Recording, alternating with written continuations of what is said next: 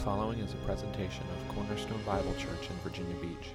For more information on Cornerstone, as well as additional sermon downloads, please visit cbcvirginia.com. Good morning, everyone. Let's turn to, can you guess? Luke 2. Let's go to Luke 2 this morning for our sermon. Welcome all those that are worshiping with us here, some new faces and also a lot of empty seats, but I also know that part of that is represented by that camera on the back wall too. We miss and love you who are at home. We realize what's going on and we miss you and desire for you to be back with us as soon as possible. As I look at that camera, I look at the strange scattering of the seats around here, I'm just reminded that we live in a broken world, in a fallen world, where sin still is showing itself. And we recognize that we need Christ our King to come back and change all and put all in subjection in a complete way, as he has done so, as he stands now, or sits actually at the right hand of the Father. And for this we're thankful. So if you're at home, we miss you. We are praying for you. We love you. We need you to come back to be a part of our body. We understand. We pray both for the end of the pandemic and for you as you are not able to join with us today. We love you. Let's go ahead and read Luke 2, 1 through 20, and then we'll pray together. So if you want to follow along with your Bibles, that's fine. Luke 2, 1 through 20, and then we'll pray. This is God's word. In those days, a decree went out from Caesar Augustus that all the world should be registered. This was the first registration when Quirinius was governor of Syria. And all went to be registered, each to his own town. And Joseph also went up from Galilee, from the town of Nazareth to Judea, to the city of David, which is called Bethlehem, because he was of the house and lineage of David, to be registered with Mary, his betrothed, who was with child. And while they were there, the time came for her to give birth. And she gave birth to her firstborn son and wrapped him in swaddling cloths and laid him in a manger, because there was no place for them in the inn. And in the same region, there were shepherds out in the field, keeping watch over their flock by night. And an angel of the Lord appeared to them, and the glory of the Lord shone around them, and they were filled with great fear. And the angel said to them, "Fear not, for behold, I bring you good news of great joy that will be for all the people. For unto you is born this day in the city of David a Savior, who is Christ the Lord. And this will be a sign for you. You will find a baby wrapped in swaddling cloths and lying in a manger." And suddenly there was with the angel a multitude of the heavenly host, praising God and saying, "Glory to God in the highest, and on earth peace among those with whom he is pleased." When the angels went away from them into heaven, the shepherds said to one another, "Let us go over to Bethlehem and see this thing that has happened, which the Lord has made known to us." And they went with haste and found Mary and Joseph and the baby lying in a manger. And when they saw it, they made known the saying that had been told them concerning this child. And all who heard it wondered at what the shepherds told them. But Mary treasured up all these things, pondering them in her heart. And the shepherds returned, glorifying and praising God for all they had heard and seen as it had been told to them. Let's take a minute and pray together. Dear God, our glorious King, may all praise and glory and honor be to you. We humbly come, but boldly come to you in the name of Jesus, confessing our rebellion and weakness. We need you every hour, but Lord, right now as we sit under your word, we ask that you would work in us. I pray that your Holy Spirit would work through the preaching of the word. This would not be mighty speaking by your servant, but rather, Lord, the Holy Spirit would apply these words to our hearts and cause us to understand who you are. Be with our brothers and sisters who cannot gather with us today. Sustain them and give them grace in this time of separation from the body of Christ. Lord, we ask that you'd watch over them. They need your grace. We thank you again for the gift of your Holy Spirit, and may we learn to submit to his care this morning. Give us grace to understand and apply your precious word, that we would love and glorify you forever. It's in Jesus' name we pray. Amen. Well, Merry Christmas to everyone here. Glad you are together on this day as we get ready for a celebration of our Lord's birth. I hope that everyone has gotten at least most of their Christmas shopping done. I know, guys, you have a few more days, but not much else, all right? I also hope that you haven't gorged yourself. I know I saw some of those jabs. That's good. Hope you haven't gorged yourself on like Christmas cookies and all the other stuff that goes around. And I hope that you've had your fill of those terrible holiday rom-coms and that you're ready to do a media fast after this time. It's a good time for a cleanse. You'll join me in January doing that. But man, what a year we have been having. Right? If we look back a year ago, we probably wouldn't have seen some of this stuff coming at all. I mean, the amount of social unrest that we're seeing, the global pandemic, the coronavirus, the 2020 election and all that has turned out for us. I mean, it would probably be pretty safe to say we're living, at least for us, in some pretty unique times. I mean, I'm tempted to think that this is somewhat unprecedented, like we've never experienced in anything like this before. But even just a brief look at history, we recognize that other stuff has happened in similar ways to the people of God and to the world in general. But I will say this, there's nothing at all that has changed about man's essential problem. Nothing has changed. The essential problem isn't the pandemic. The essential problem isn't like global starvation or any of these things. The central problem for all of mankind is still their need to be saved, to be rescued from the wrath of God. Because of our own choosing and because of being born in Adam, we have sinned and separated ourselves from God. Man's essential problem is still the exact same. We need to be reconciled to God. And from the very beginning, from the time that God addressed the serpent, if you remember this, about his deception, he promised us, when he told him that one day he would have a seed that would come from Eve who would crush the head of the serpent. We know this to be true. And then as Scripture kind of unfolds, we see more and more promises that promise us that there will be one who will save us from our sin. Someone who will restore the relationship and reign as King supreme. We heard it in the different readings this morning. All these promises that said one would come, that God would reign, and that he would be the one that he said that he would to save his people. But as we kind of think through the story of Scripture, we know right from the beginning that the Savior did not come to Adam and Eve. Instead, the Lord provided Seth, a promised son in some way. He also didn't come, the Savior didn't come when they were wallowing in rebellion, but rather the Lord sent Noah and the ark to save his people. And as we fast forward through a little more of history, we know that when Israel's in bondage in Egypt, the Savior didn't come, but yet he sent Moses to deliver. And then we watch as the people of Israel go into the promised land. And we're thinking maybe he'll provide a king that will take care and actually be able to rule. And he doesn't do the deliverer, the Savior, but he sends eventually the kingship of David to rule well. And he promises to his lineage that he will bring one who will rule forever. And as we see this, we realize that God has provided everything his people needed, and yet the essential problem hasn't been solved yet. They're all promises at this point. They're all shadows of what will come. And yet we don't have the decisive work of God to make all things right. All these gifts were good, but none of them were permanent. They weren't the solution that they needed to solve the problem with sin against God. We know that the blood of bulls and rams, and they couldn't take care of our main sin problem. God needed to crush the head of the serpent still. God needed to deliver his people from their wickedness and provide them with forgiveness, truly. God needed to provide a king who would rule and reign forever.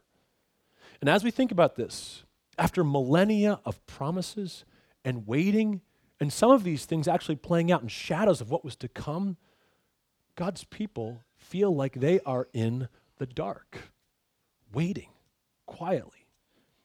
God hadn't done these things, and yet it was so dark. Enter Luke 2:8. And in the same region there were shepherds out in the field, keeping watch over their flock by night. There we are here. We're starting here in the same place. We are starting in the darkness. In a sense, maybe on a hillside somewhere out in the wilderness where these shepherds are watching their sheep, they're guarding them. It is dark. We start in a field, in a region in Bethlehem, in physical darkness. I mean, if you think about the situation, again, God's people, and the world for that matter, were weary and finding themselves in this darkness. God hasn't spoken through the prophets for over 400 years. No revelation, no light has shone on his people. It doesn't seem like these promises are ever going to come true. It seems very dark. And Luke tells us that these shepherds are guarding their sheep. They're probably taking shifts.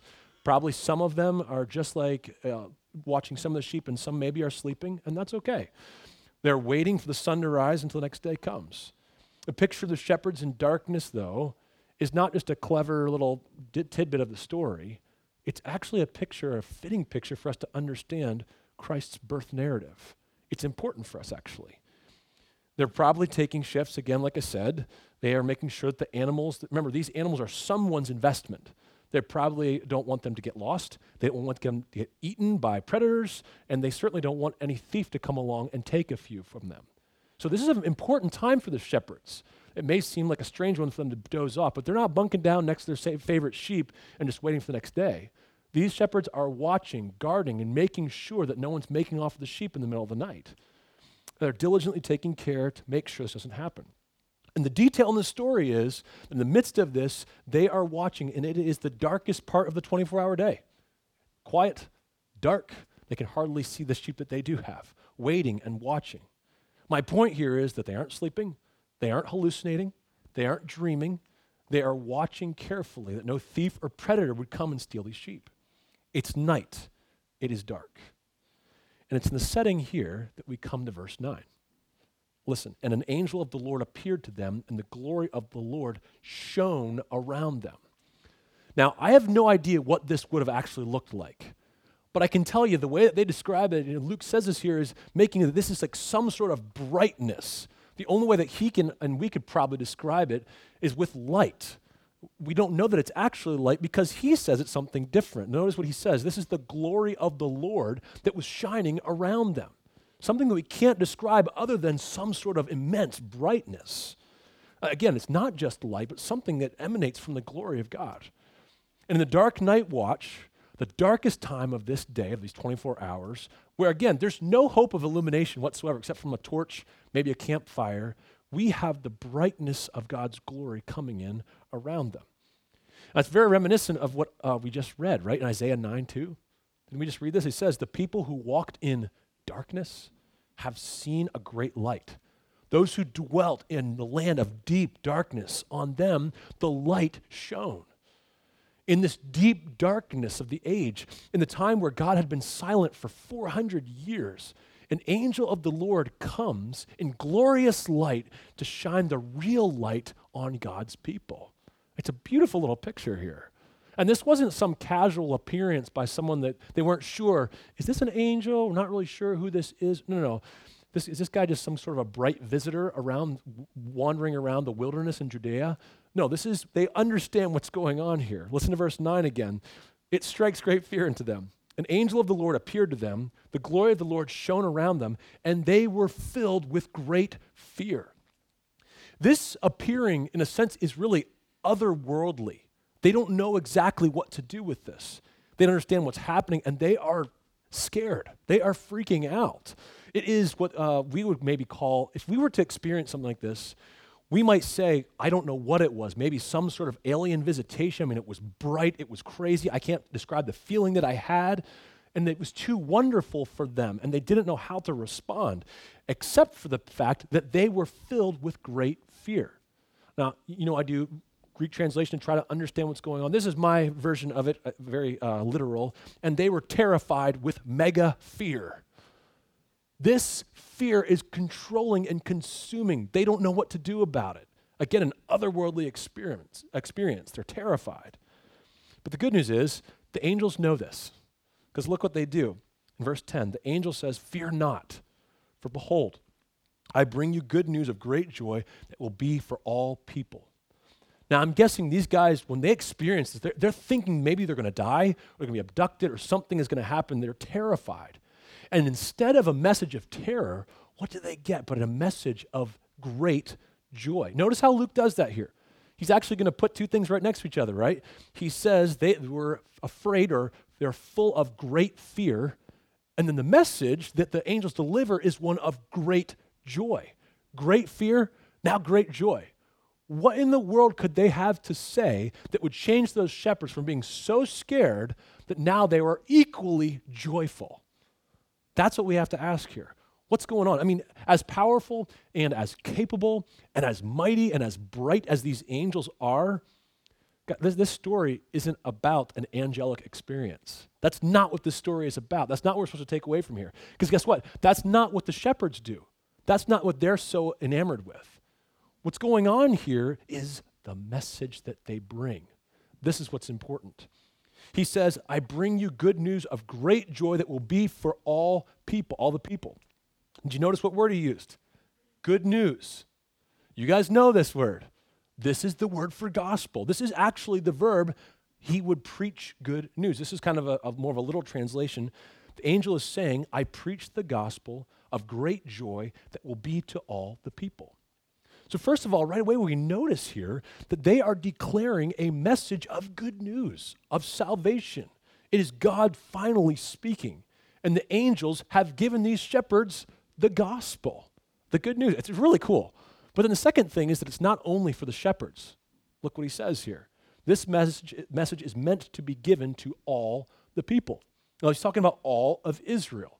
Now we might think that he's making some sort of a worldwide call here. That's not the word he uses here. He says all the people, not all the nations. That would be a little bit different if he did that. His point here is that he's bringing this word to the people of Israel who have so long awaited this. Think about for a moment the messengers that he is choosing to deliver this to. He sends angels to a group of shepherds. They are probably a despised, lowly class. They spend all night out in the fields. They're not ones that are super trustworthy necessarily. They are, by most of society, thought as those that are despised and lowly. And these are the ones that the angels go to give this message. And this is so, again, we want to understand then not only why he would do this, but what's the message he's going to deliver to them and why it's so important as he does so. We learn even by the form that he's coming to some of these that are lowly. But the message, what's all important here, what's the cause for such joy? Look at verse 11. For unto you is born this day in the city of David a Savior, who is Christ the Lord. If I can stop mid-sermon, this is the message of Christmas. This is what it's all about. This is the message for us today. Why do we gather week after week to be together? To proclaim the name of Jesus Christ, to worship our Savior together as his body. This is the heart of why Christians can have joy at Christmas, whether they have lights on their house or Christmas trees or anything. The joy is not found in these silly things. They're fun and wonderful, but the joy of Christmas time is in the Savior, Jesus Christ, the Lord. In King David's city, in Bethlehem, where, if you remember, Micah the prophet actually said, a ruler will come from Bethlehem, he is saying that a Savior was born. And it wasn't just any Savior. It wasn't just any deliverer or judge. It wasn't just a prophet, it wasn't just a priest, it wasn't just a king. We've seen all those, like we talked about from the beginning. We've seen those come throughout the Old Testament. He says something different here. This is not just any old judge or Savior. This is Christ the Lord. By this little designation, he's different than everybody else. Christ, in other words, the anointed one, the Messiah, the one who would do what God called him to do. We see he is making dozens of connections in the Old Testament to this person, the anointed one, the Messiah. But by saying Lord, he's making another claim even on top of that. This is the word for covenant Lord, the one that would be their God. In other words, this isn't just a political or military leader or savior to come rescue them from some sort of oppression. This is a savior of all things of his people. This is the one who will save his people from their sin. This is the one who will save them from the wrath of God, the only one that could actually do it. We've heard this before, right? If you think about Matthew's account of the Nativity, right? He actually tells us this. He says, if you remember, Matthew says that when an angel Lord told Joseph and Mary they'd bear a son, he says you should call his name what? Jesus. Why? And then he tells us, Jesus, because he would save his people from their sins. Not from Rome, not from being poor. He says he'd save the people from their sins. This has always been the basic human problem, like we said. There's absolutely no way that you and I or anyone else in the world could ever right themselves with God by themselves. We must be rescued. We had to have God himself do this work to us. And that's what we are seeing. He will not clear the guilty. What hope is there for the human race as we stand before a righteous, holy creator who's made us and we've rebelled against him? What hope is there? It's the hope of Christmas. It's the hope that the Savior has come. It's the hope that God has acted in real time and space. It's not just an analogy or a metaphor. Jesus Christ really came. And he told these messengers, these shepherds, by words from angels that this was happening today in the city of Bethlehem. This is good news for us, that Jesus Christ was given for us as a sacrifice. Jesus has taken all the sin from his people upon himself. Instead, he has given us his righteousness. Jesus, the Word made flesh, has acted to save his people. And those of us who trust him alone as his Savior and King have his righteousness. And we will be spared. By God's grace alone, we will be spared the wrath of God that is against us. This is the beautiful gospel message that the angels proclaimed to the shepherds so long ago. Now, we realize that they didn't know all the different details of this. I mean, still a lot of that was still to come. This was still a baby. They understood only what they could, but they knew that this angel was talking about the long-awaited Savior and that this person had finally been born. Not only did the shepherds get this message, though, they also get a sign. Now, when you and I think this, we would wonder, what is he talking about? Well, it's a sign that validates what the message was. Now, in this instance, it actually happens to be that they tell them about the exact person. But at this point, he's trying to say, hey, this will be a sign to you. So you can say, what I'm saying to you is true. So go see, observe that the Savior I've spoken about is here. Look at verse 12. And this will be a sign for you. You will find a baby wrapped in swaddling cloths and lying in a manger. Now, often we think of signs, and this is right to think of this way, we think of signs and wonders, amazing, miraculous, extraordinary things that show that the words that were spoken were true. That's certainly true. But it also works the other way. Sometimes we see this amazing truth that's actually validated by a sign that's very normal. We see this all throughout the Old Testament as well. And that's what's going on here. The message that is being proclaimed is miraculous, is cosmic in a sense. It's enormous that the Savior of the world has come. It's something that's really unbelievable. But the sign is something very simple, humble, and lowly. I mean, think about this sign, right? It's a newborn baby, okay, wrapped up like it's supposed to be in swaddling cloths, okay?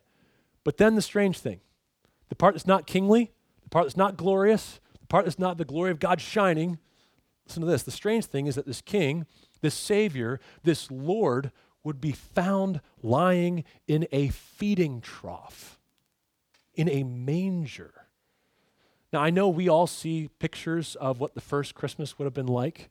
You know, we have this idea of what the nativity looked like, all quaint, and, you know, it's kind of got that white barn, shabby chic going on, and like this is real cool and quaint. Remember what this is. It's where a gross, slobbery animal was eating and then probably regurgitated some of it. It's gross. This is not a great place to have a child. This is not a place that we would Instagram and tell our friends all about our birth experience. This is a gross, ugly, lowly place. Humble beginnings. It wasn't cool. Again, their newborn baby was being born in some kind of place that was meant for animals. The setting is a stark contrast to the message of this exalted one, the one who is the anointed, the one who is the Lord. The setting is a stark contrast for us to understand.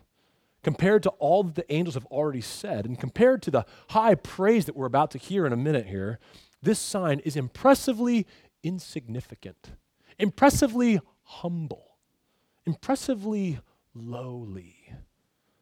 I remember in college, we were doing a Bible study with some unbelievers at another local college, and we were just doing through the Gospels. And I remember we came across the birth narrative. I think we were going through Matthew, and we just talked widely about the birth narrative.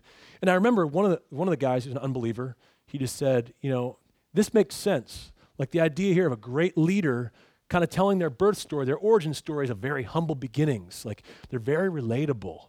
very likable. They're very normal people. And as they rise into power, you can kind of like feel, okay, yeah, that makes sense. This person is very likable and normal, and we can kind of get behind him and respect this kind of a person who has these humble beginnings.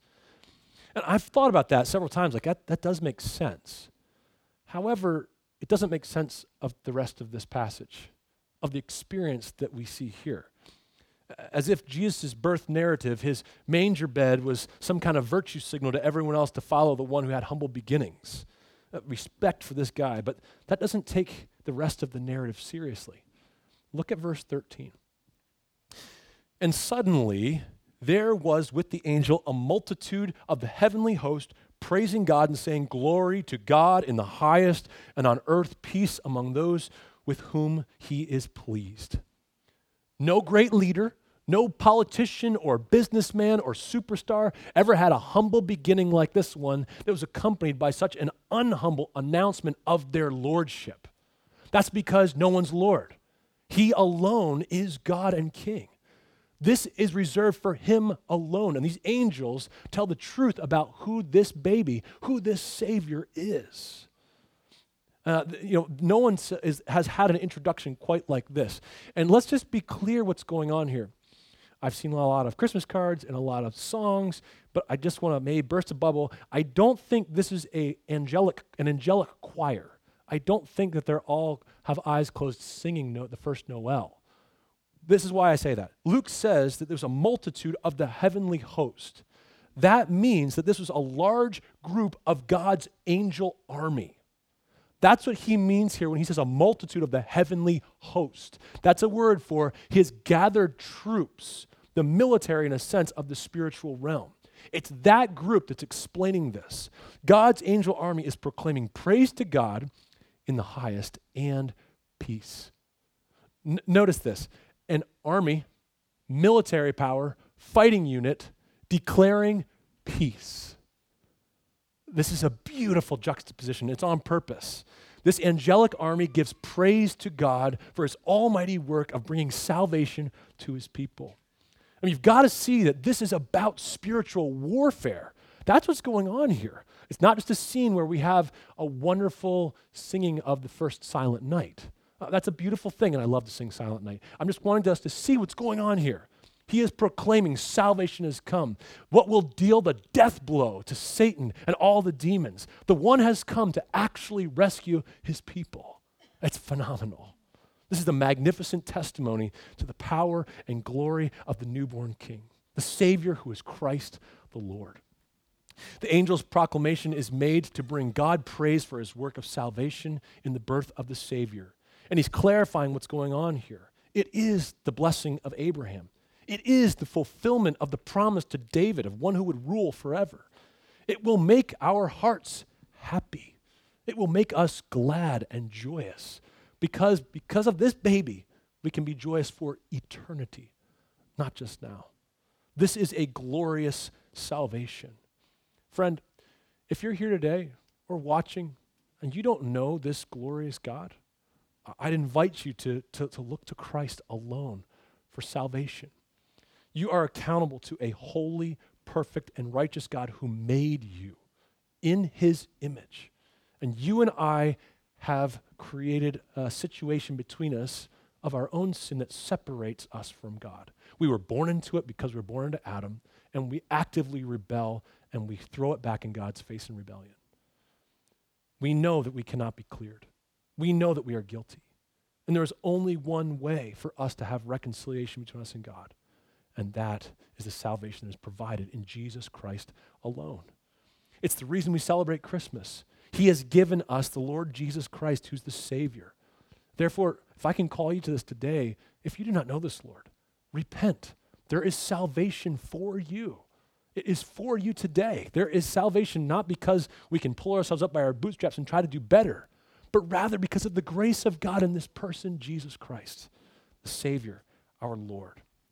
Trust him alone, and you will be saved. Let's look back here then. The shepherds have now encountered the angel of the Lord. They have heard the message of the Savior.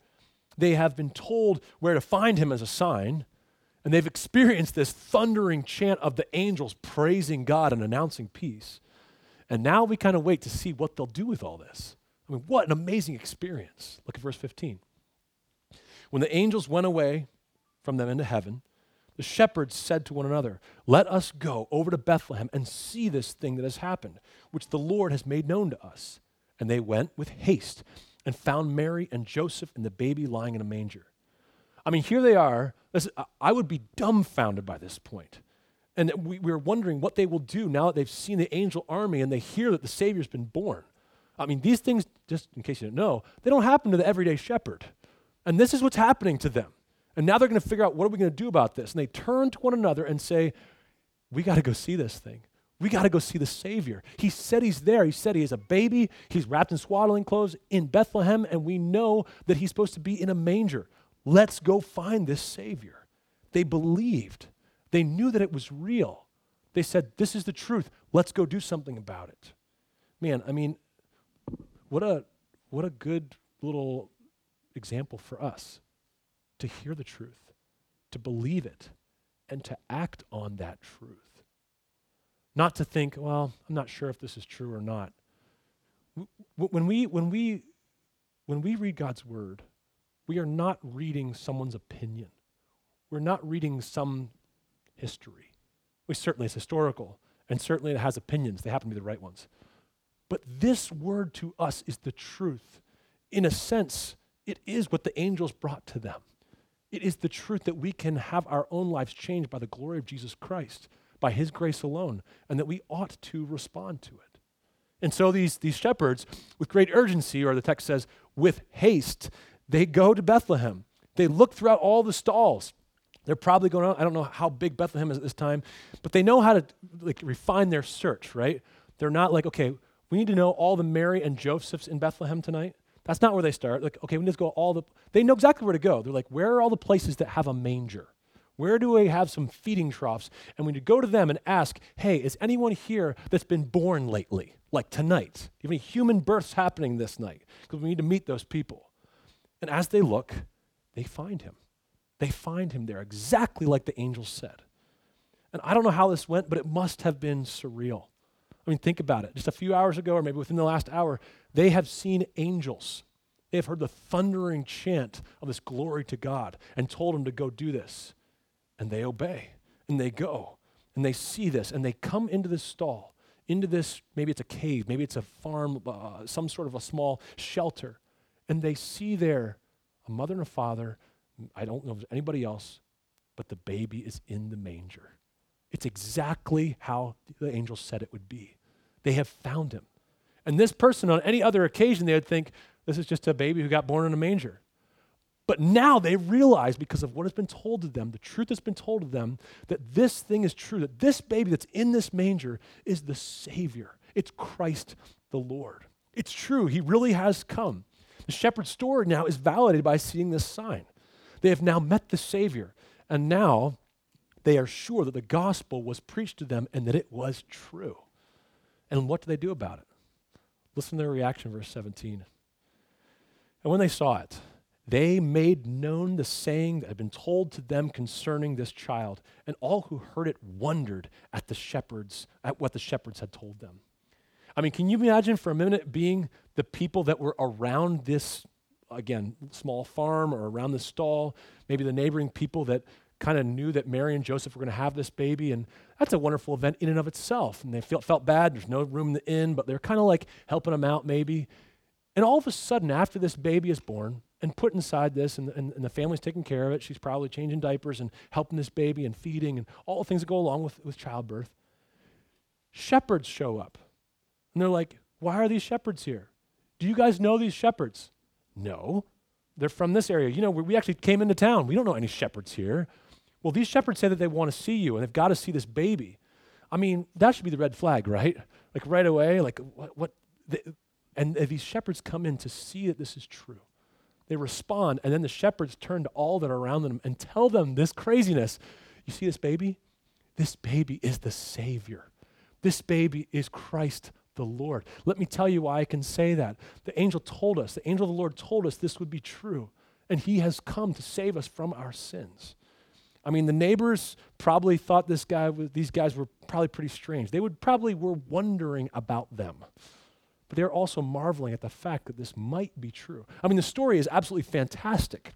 They make known to all that would listen that this was the king. This was the Savior. And again, I don't know if they go out and knock on doors. I don't know if they go to the public meeting area and have open mic night and say, listen, everybody, we got to tell you this truth. The person that was born to Mary and Joseph is the Savior. The one that's in a cattle's trough right now, he's the one. All I know is that they made known the saying that had been told them concerning this child. And I'd ask, as kind of a historian, how do we know that Luke isn't like just putting it up here and like, yeah, they told a few people? Well, the fact that we're reading it right now tells us something. It tells us, because Luke wasn't here. Luke wasn't like sitting next to, we think about that omnipresence of an author, right? Luke is not sitting on the hillside and he's watching these guys do this. Luke is a real person who's a historian who writes these things down. If you look at the beginning of Luke and the beginning of Acts, you'll see that he is writing these things down to teach us. And as he does so, he has heard this story either from the shepherds themselves or he's heard it from others who have heard it from the shepherds, because the shepherds have gone out and told this story to other people. I mean, I'll admit I'm taking a little bit of liberty here right now, but I think it's reasonable to believe that these shepherds played an important role in proclaiming the gospel throughout Judea. Probably they weren't believed at first, but what they were saying was true. Again, people were wondering, wow, that's amazing. I don't know if it's true or not, but that's amazing if that were true. And they probably went on with their lives. Probably many people, though, later on in their life remember the story of the shepherds when they hear about Jesus Christ and his teaching. Jesus of Nazareth, who eventually went and was killed, who has claimed that he resurrected from the dead. And now, years later, people are saying, I heard a shepherd tell me that one was coming who was the Savior years ago. And you start to realize these things come together. Probably this testimony became more and more important as people asked more and more questions about Jesus of Nazareth. I also love what the shepherds tell. I mean, if I had had this experience, I think I'd probably talk about the amazing angels that I saw and the shining that I didn't know how to explain, but that's not what they do. That's not what they do at all. The message is more important than the messengers. Just listen to that again. The message is way, way more important than the messengers. Remember, guys, angels can't save us. Angels can't die on the cross for our sins. Jesus Christ, the message is what's important to them. Look what he says here. Again, they made known the saying that had been told them concerning this child. They told people not about the angels, but about what the angels told them about this child. There's a wonderful little side note here, though. As people respond to this, again, it would be crazy to hear someone say this, and they wonder about it, they marvel. But look at verse 19. In contrast to the response of all that wondered at what the shepherds said, we read, but Mary treasured up all these things, pondering them in her heart. Mary had, if you remember, she'd actually already had an angelic experience. She was trying to piece together what it meant for her to be the mother of the Savior. She probably did wonder about these shepherds, this ragtag group of guys bundling in and saying, hey, that's the Savior. I mean, that would be weird in so many ways and really marvelous. And if this is true, she has to think about the other things that she's been told. And she is trying to figure out for herself who her son really is. This is one of the reasons I do love that song, Mary, Did You Know? Can you think about Mary trying to figure out the baby that she nurses and loves and feeds and changes and helps is her God, is her Savior? As she looks, she treasures these things in her heart and says, and ponders them because she doesn't know what to do with Jesus yet. Right now, she's the steward of helping him come into adulthood and be a man. And yet, he is her Savior. And what we learn from Mary is actually quite a good response for us too. If you think about it, if you walk away only wondering about the Savior, you have given up an incredible opportunity to know the Savior. Mary understood that these things were true, but she didn't know how to make sense of all of them yet. And so she pondered, and so she took it deeply inside and thought over and over again about who this was and how he would have an effect on her. Lastly, the shepherd's ultimate end is the same as God's ultimate end. They exist to glorify and praise God forever. Notice here in verse 20. And the shepherds return, glorifying and praising God for all they had heard and seen as it had been told to them. The angel's proclamation to the shepherds was not for the sole purpose of them retelling the story and just kind of perpetually get this story going about this thing that's going on the Judean hillside with the angels. That's not the point. The point is actually for them to be changed. It's always the point of the gospel. It's not meant to just be told as though, like, if we just keep this story going, that's a good thing.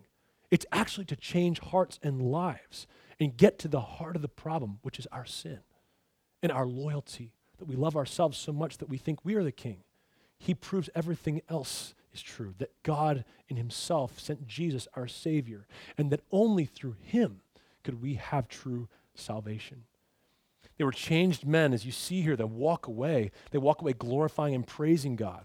Again, this is some speculation, but I can't help but think that these men were probably some of the early converts when Jesus starts his teaching ministry. Again, I recognize it doesn't say that in our text, but when they start realizing this is the son of Mary and Joseph, and what he's saying sounds like he's saying he's the Messiah, they're probably some of the early ones saying, that's probably true. We should believe him and follow him. They're probably, in a sense then, very much evangelists in the sense that they're willing to tell others about this truth. They go away truly glorifying and praising God. They were convinced that this message delivered by angels and verified by their own eyes was true, that the gospel had come in God himself, in this baby, the Word made flesh, Jesus our Savior. As we think about this whole thing then, Luke's telling of the shepherd's story tells us much about the nature of God's kingdom. I just want to make a quick side note on this here. This is worth a whole message. He comes to the despised, to the lowly, to lift them up. And I'll say this, that doesn't mean that the shepherds got a lot of money, or that they became less poor on earth, or somehow they got a bunch of renown and people started respecting them. No, this gospel message changed them and brought the lowly into upper exalted heights in the sense that they knew God. This is telling us about the nature of God's kingdom. It is not that if you believe God, all your problems will go away, you'll be healthy, you'll get a lot of money, and people will think you're great. No, the kingdom of God is coming to those of us who are poor, and understanding that exalted state is actually in knowing God and God alone. God speaks the gospel to these shepherds through angels, and what do? But believe, obey, proclaim, and glorify God.